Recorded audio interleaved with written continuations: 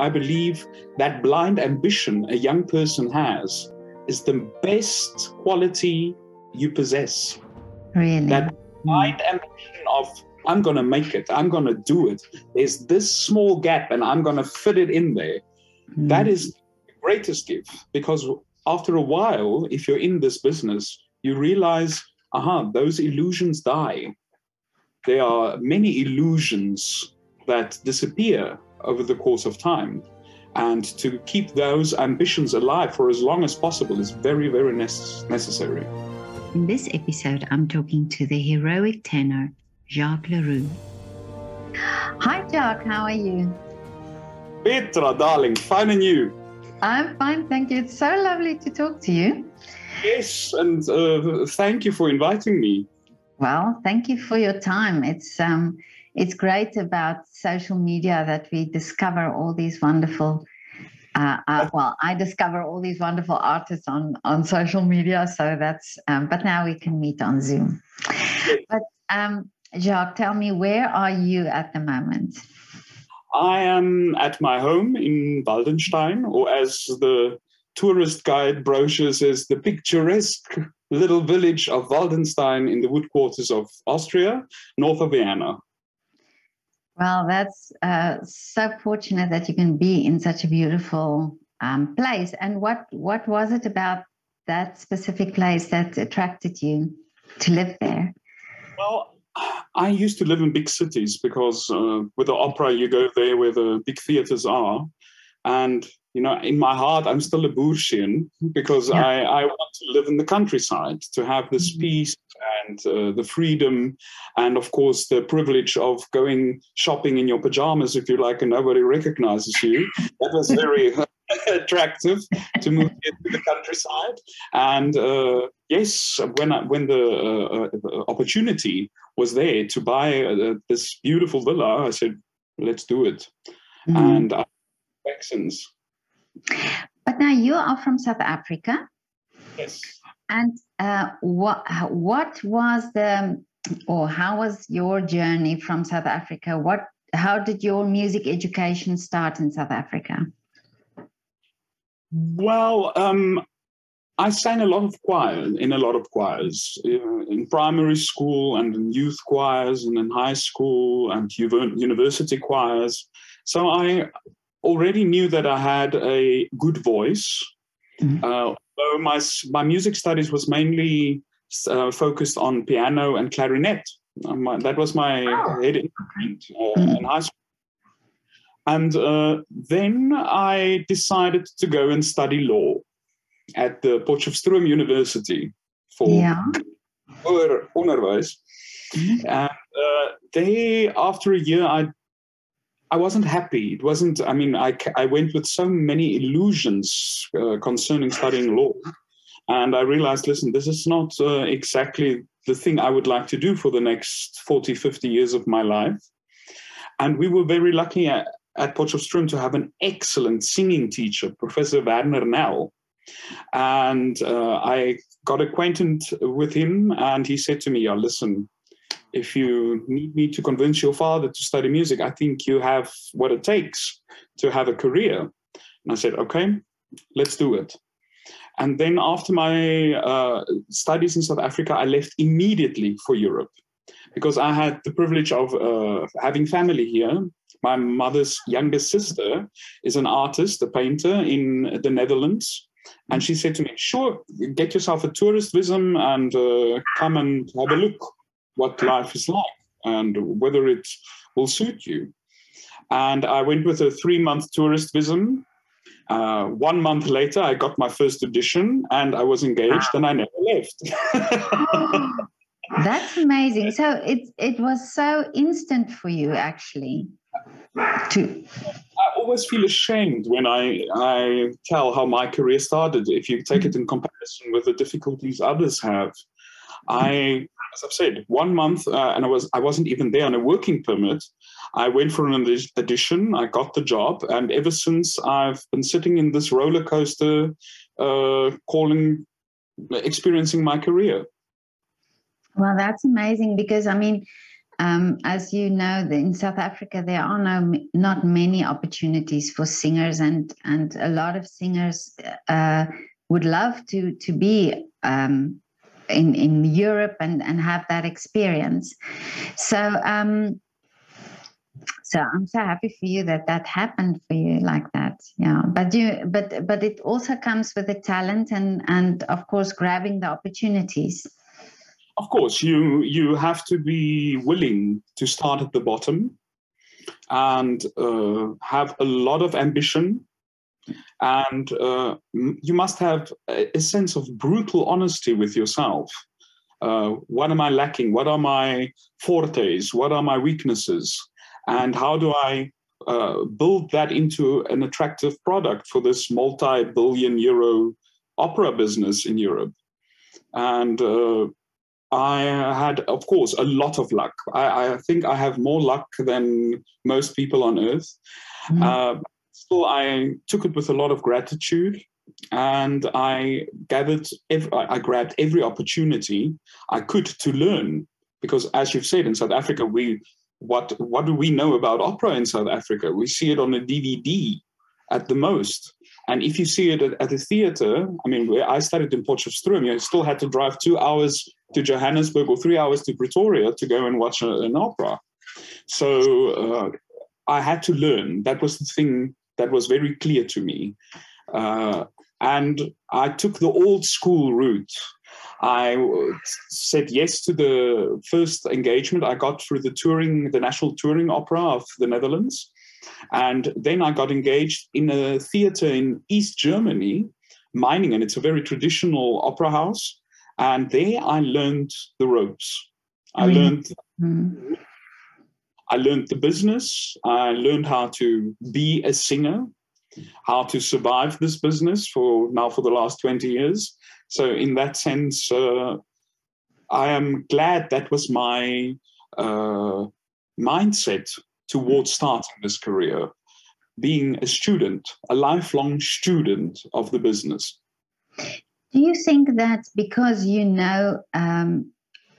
come from that place in South Africa where it's so difficult to get or to have a career in the music industry, that you sort of was grateful for every opportunity you got here? Do you think that changed because you came with that mindset? Oh, absolutely. After my engagement in the Netherlands, there was, of course, a period where I was looking for my next job. Yeah. And they were doing at the World Youth Opera in Germany, La Cenerentola, Cinderella by Rossini. And one of my colleagues that was also engaged in the Netherlands, she told me that her singing teacher is the vocal coach of this opera production. Am I willing to go and sing in the choir? And I said, yes, sure. I mean, I'm here in Europe. If I get a little money and I can live, I will do it. Mm-hmm. Then 3 days later, that same teacher phones me. She doesn't know me at all. And she said to me, yeah, Jacques, I don't know why, but I have a strange feeling you are better than an opera chorus singer. Would you like to come and audition for The Prince? The role, the main male role in the opera. Now, first of all, I was speechless because this woman doesn't know me. I'm fresh from the boat. She's taking a big risk on me. And I said, well, I have nothing to lose. Sure, I will be coming to Germany then. And I sang the audition, and plum, plum, plum, I sang the premiere of that opera. And since then, my career just took off. Wow. So it was just because I was willing to start at the bottom. I was willing to sing in the choir. Mm. And I think in many aspects of my career, this willingness to be the least has paid immensely. Mm.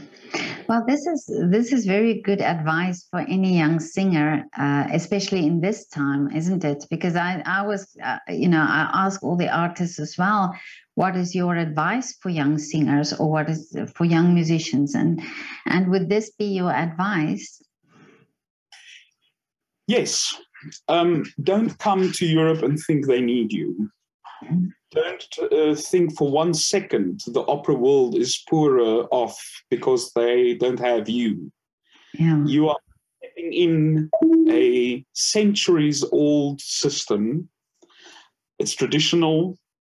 It has a lot of unwritten rules. And as you know, living in Vienna, unemployed musicians are everywhere. I mean, I think there's over 5,000 unemployed opera singers just in Vienna alone. So if you come from a country like South Africa, you have to give them something special, some je ne sais quoi, to say, this person is interesting. There's a place for him or her in the opera business. But don't come and the opera needs you. Because that's also the thing I don't really give advice to young singers, because I believe that blind ambition a young person has is the best quality you possess. Really? That blind ambition of, I'm going to make it, I'm going to do it. There's this small gap and I'm going to fit it in there. That is the greatest gift, because after a while, if you're in this business, you realize, those illusions die. There are many illusions that disappear over the course of time. And to keep those ambitions alive for as long as possible is very, very necessary. It's almost that naivety, that I believe some people have, and that makes them attempt things that other people would think, oh no, I shouldn't. Yeah. I knew then what I know now about the business.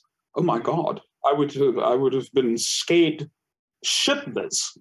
So in that sense, being blind with ambition, being inexperienced, full of illusions, living in a delusional world, it's your secret weapon.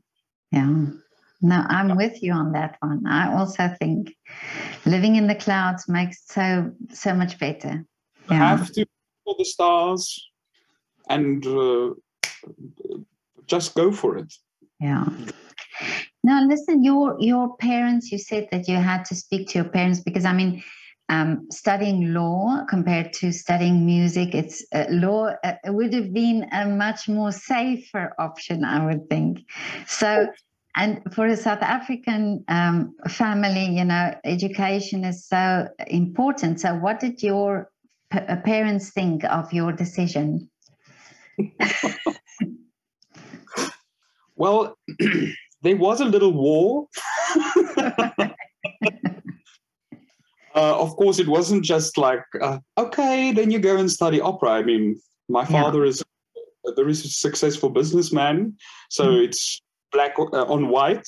And to go and tell him, listen, I want to go into this multi-technicolor filled world, all based on gray, wasn't that easy a convincement.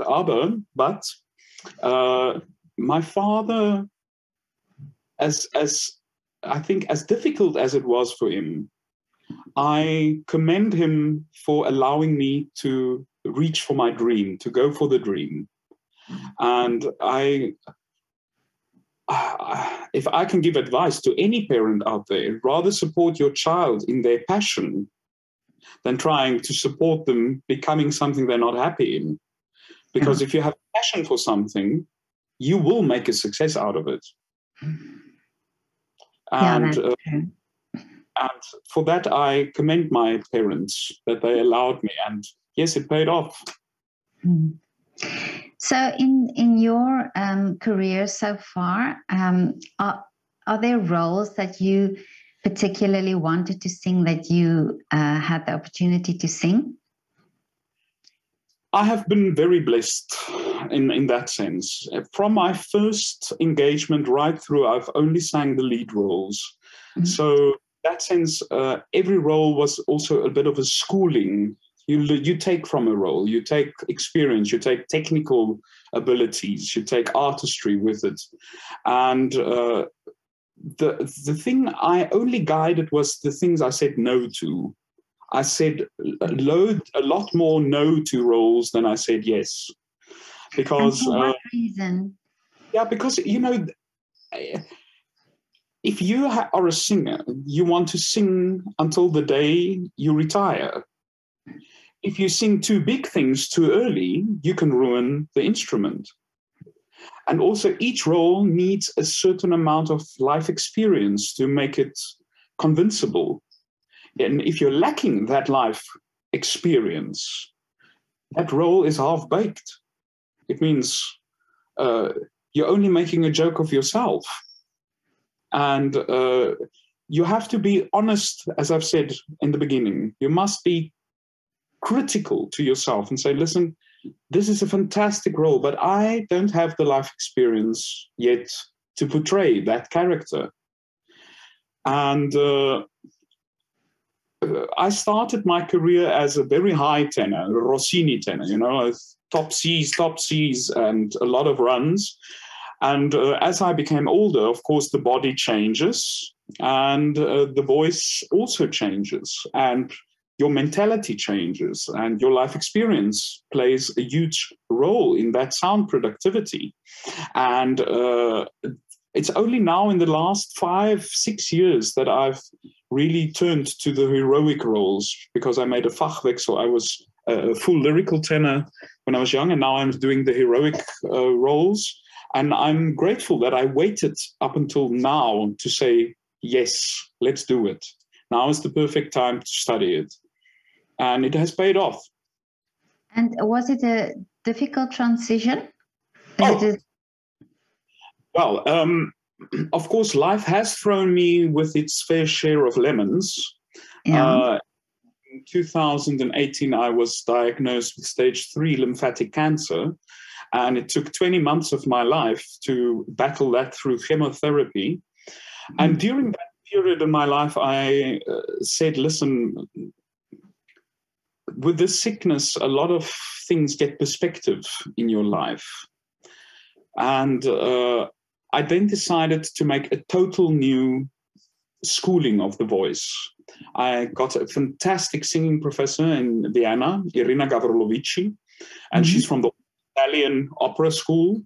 And I said to her, listen, my voice is changing. Now, she actually had heard me years before already, because I sang everywhere as a lyrical tenor.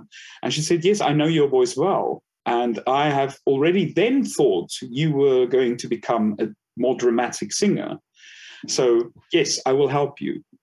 And then I took lessons from her for a year, and then I started selling myself as a heroic tenor.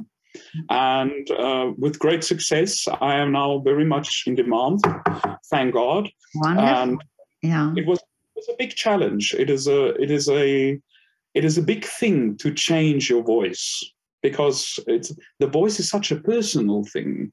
You know, if you say to someone you have an ugly voice, it is a very, very personal insult. So working with that voice and building a voice into a new direction, it's a responsibility. And I thank God I met this lady, and we understand each other also, because I'm not a person that how do you say it in good English, whack around the bush. I like to take things on head first, and my experiences with singing teachers were like that. I mean, I've never had a singing teacher who gives me a foot massage and sends me home. I mean, they put me into what I have to be, and I like that, because as Renata Tebaldi said, many singers have been ruined by a compliment, and not many singers have been saved by a critic. So you have to be open to that criticism and say, okay, listen, I put myself in your hands. Let's do this. And I haven't looked back. I visit her frequently. I take singing lessons. I see it as a sort of download of software, if you like, to go to her and just download again the newest developments and technical things. And yes, it works for me. Well, over the time of the pandemic, I've spoken to many students, and and I've really noticed how important in an artist's life the teacher or the coach is. And did you have this support also over the lockdown time, that you had support from your coaches? Yes, I am fortunate to be a Bavarian state artist. That meant through the corona pandemic, I have still received a full salary. So in that sense, I was really blessed. And I could continue my normal studies and working with my coaches. And yes, I can just say I'm thankful and grateful for having this reality in my life. But yes, I too have suffered from the corona pandemic, concerts being cancelled, productions being cancelled, not feeling relevant to the economic system or to the political landscape. As an artist, you're a little bit caught in limbo. You're not irrelevant, but you're not relevant. And that is quite a harsh thing on the human mentality, to say, okay, this is my position in life. I'm not hungry. I'm happy. I'm healthy. I still have my engagements that will come in the future. And just staying calm. You know, as my great friend, Professor Martin Watt, who's a composer in Cape Town, always says, the calmest thing is to stay important. So that's why I say. But it's true what you're saying, because I think it's this. I've asked many artists about the value of art, if they feel valued, and we spoke about that over the lockdown time.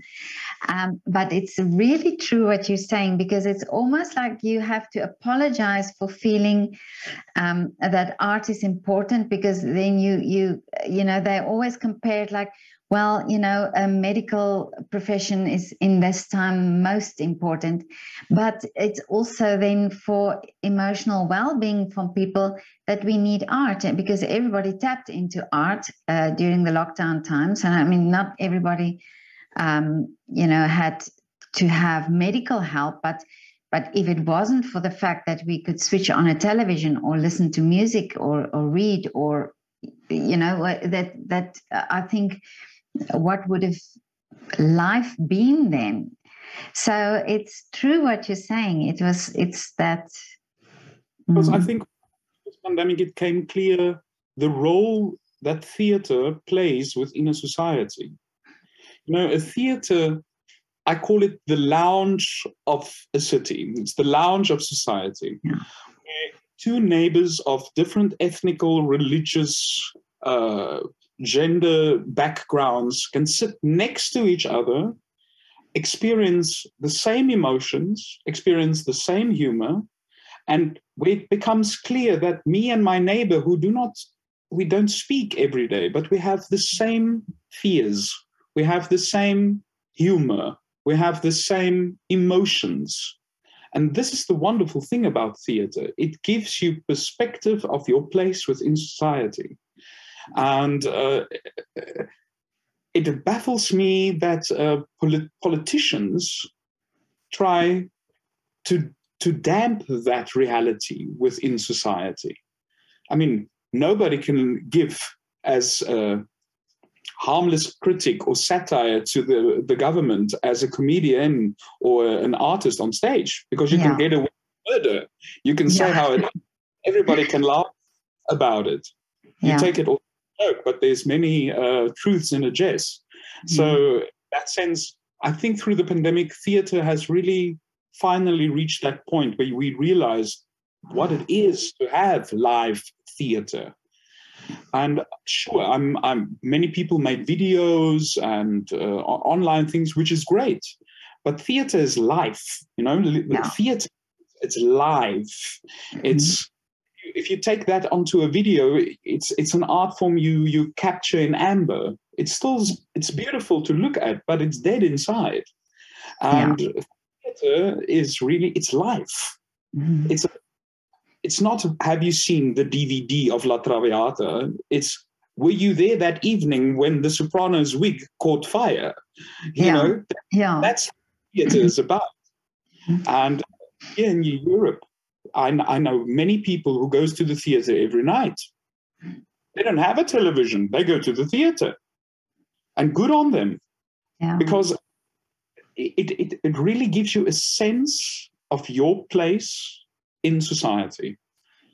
And besides that, it makes people happy. It makes people happy. Yeah. And every artist I spoke to during that time talked about the energy that they got from the audience, but the audience also got the energy from the artist, you know. So I think that's also that.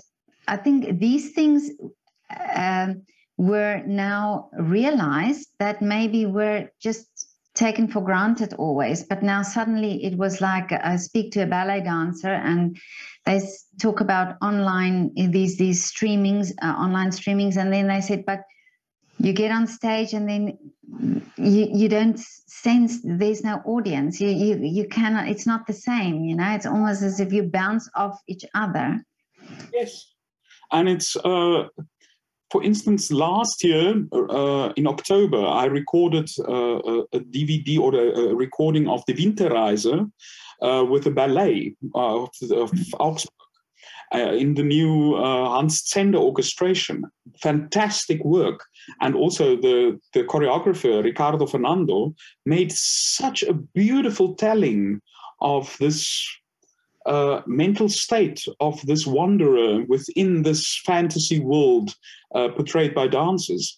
And we couldn't have a live audience. It was we played for ourselves on stage. It was caught on camera and it was broadcasted. But still, that evening, at the end, when we bowed, there was no applause. We bowed in silence. And it was such a strong grasp of the human emotion. These artists who just performed 90 minutes live and then they bow into silence. The audience's role in a performance is just as strong as that what comes from the other side of the curtain. And it becomes very clear now what role theater, live theater, has in our lives. Mm-hmm. No, I totally agree. And like you said, it's that realization now that we have of the importance of it, I think, in our society. What is your opinion about the education where young children get more opportunity to take part in art or to have the opportunity? So invaluable. Because art has to take responsibility for their public of tomorrow. If you want theater to survive, you need your audience to survive. So, of course, you have to give children and young people that possibility to experience theater, music, ballet, acting, because not all of them come from houses which are filled with the love of theater or opera or musicals. It's a part of life that's totally shut off to them. And I believe every educational institution should give that type of experience to a young person and say, listen, there's also this part of life that can interest you. There's also this part of life that is important for your mental development. I mean, we go back to the ancient Greeks, music was one of the ground foundations within the human education, together with maths and science and languages. But today, music falls almost totally away. Yeah. And music has such potential in the development of young people. Music teaches you to have a long-term goal. Music teaches you to work towards something and not receiving the results immediately. And we live now in a society where people want it now. I want the result now. Mm-hmm. And yes, a result that comes now doesn't last long. Yeah. The happiness that doesn't last that long, because then very shortly after that, you're bored. And then you're on to the next thing you want now. But music, ballet, the arts, it teaches you to search for happiness over a long period of your life. And it's a pity. It's a pity that we are caught in society now with my telephone is 2 years old and I throw it away and then I get a new one, even though the last one works perfectly. Yeah. It goes through in every aspect of our lives. Music and art, it forces you to break, work on a little step for now. Next year we'll work on another step. Have patience. And I think also it teaches you to hope and dream for the future, because I think just like you, in every artist, this is what I was thinking during the time I did this project where I photographed the artists in the windows, that they all must have had this dream sometime in their lives to think, I want to be a concert pianist or I want to be a singer. And this dream has come true. So this is just proof that dreams come true. You just have to look at an artist to see the evidence, that dreams come true. Dreams come true. And I always say, without the dream, where's your goal? I mean, goal is to get you closer to the reality of that dream. The thing I find that is always the biggest struggle for people is the discipline that goes with it. If you decide to become an artist, you have to fall in love with critique, and you have to have patience and a lot of discipline. If you don't have those aspects, move on. Go and play cricket, go and play rugby, 10 years of your life, it's done with. But aim is to reach for a professional state of being an artist. You have to be crucially honest with yourself, brutally. You have to be open to critique. You have to hunger for critique, because it's only through critique that you can better yourself. Sure, you also take the critique from whom it comes. Yeah. Some you just push away, but you have to be thirsty for critique in your life, because that's the only way that you will stay interesting. That's a very good, that's good advice. That's really not easy. Nobody likes to be criticized, but it is the one thing that polishes you. But now, Jacques, tell me, what is your wish for the future? Oh. I would like to have a handicap 10 in golf. I'd like to spend at least 2 months every year on my yacht in the Mediterranean. Yeah. Spend lots of time with my dogs. So how many dogs do you have? I have 2 dogs, 2 French bulldogs. Yeah. I call my huisvarken, my hound pigs, because I love them too much. They only love. And I have 2 cats. Oh, okay. And of course, here in the forest, we wake up every morning with a new animal visitor in the garden. So in that sense, it's paradise. Yeah. And how does the dogs and cats get along? Well, we had a little bit of a drama a few months ago. The little female bulldog, her name is Molly. Yeah. Well, quite a little bit special. I think she has a little bit of sort of a Down syndrome thing going as a dog. She doesn't really listen to anything. She does her own thing the whole time.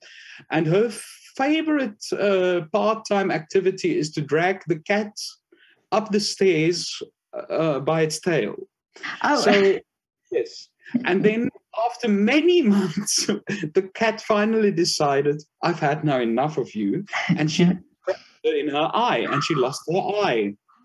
Yes. Oh, no. would recognize her losing an eye. I mean, she's just as wild and bewildered as ever. Yeah. And she's dragging the cat by the tail up the stairs. But actually, they love each other. When we are in front of the television or somewhere laying, they always lay together. And oh, that's so sweet. Yeah. The cats lick her, and also Duka, the little boy French bulldog. No, we are quite a happy petting zoo family. That sounds wonderful. So they are in your wish as well for the future. Yeah, I love animals. I would much rather spend my free time with animals than with people. Even though they scratch each other's eyes out. As long as they scratch each other's eyes out, everything is fine.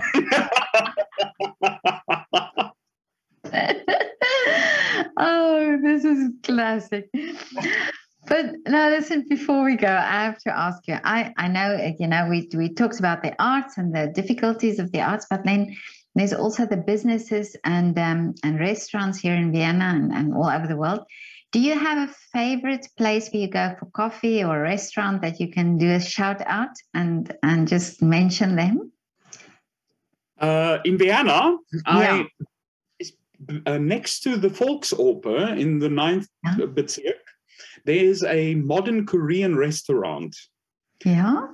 Best Korean food you can imagine. Really? And whenever I'm in Vienna, I go for lunch at that restaurant, and they know me also very well.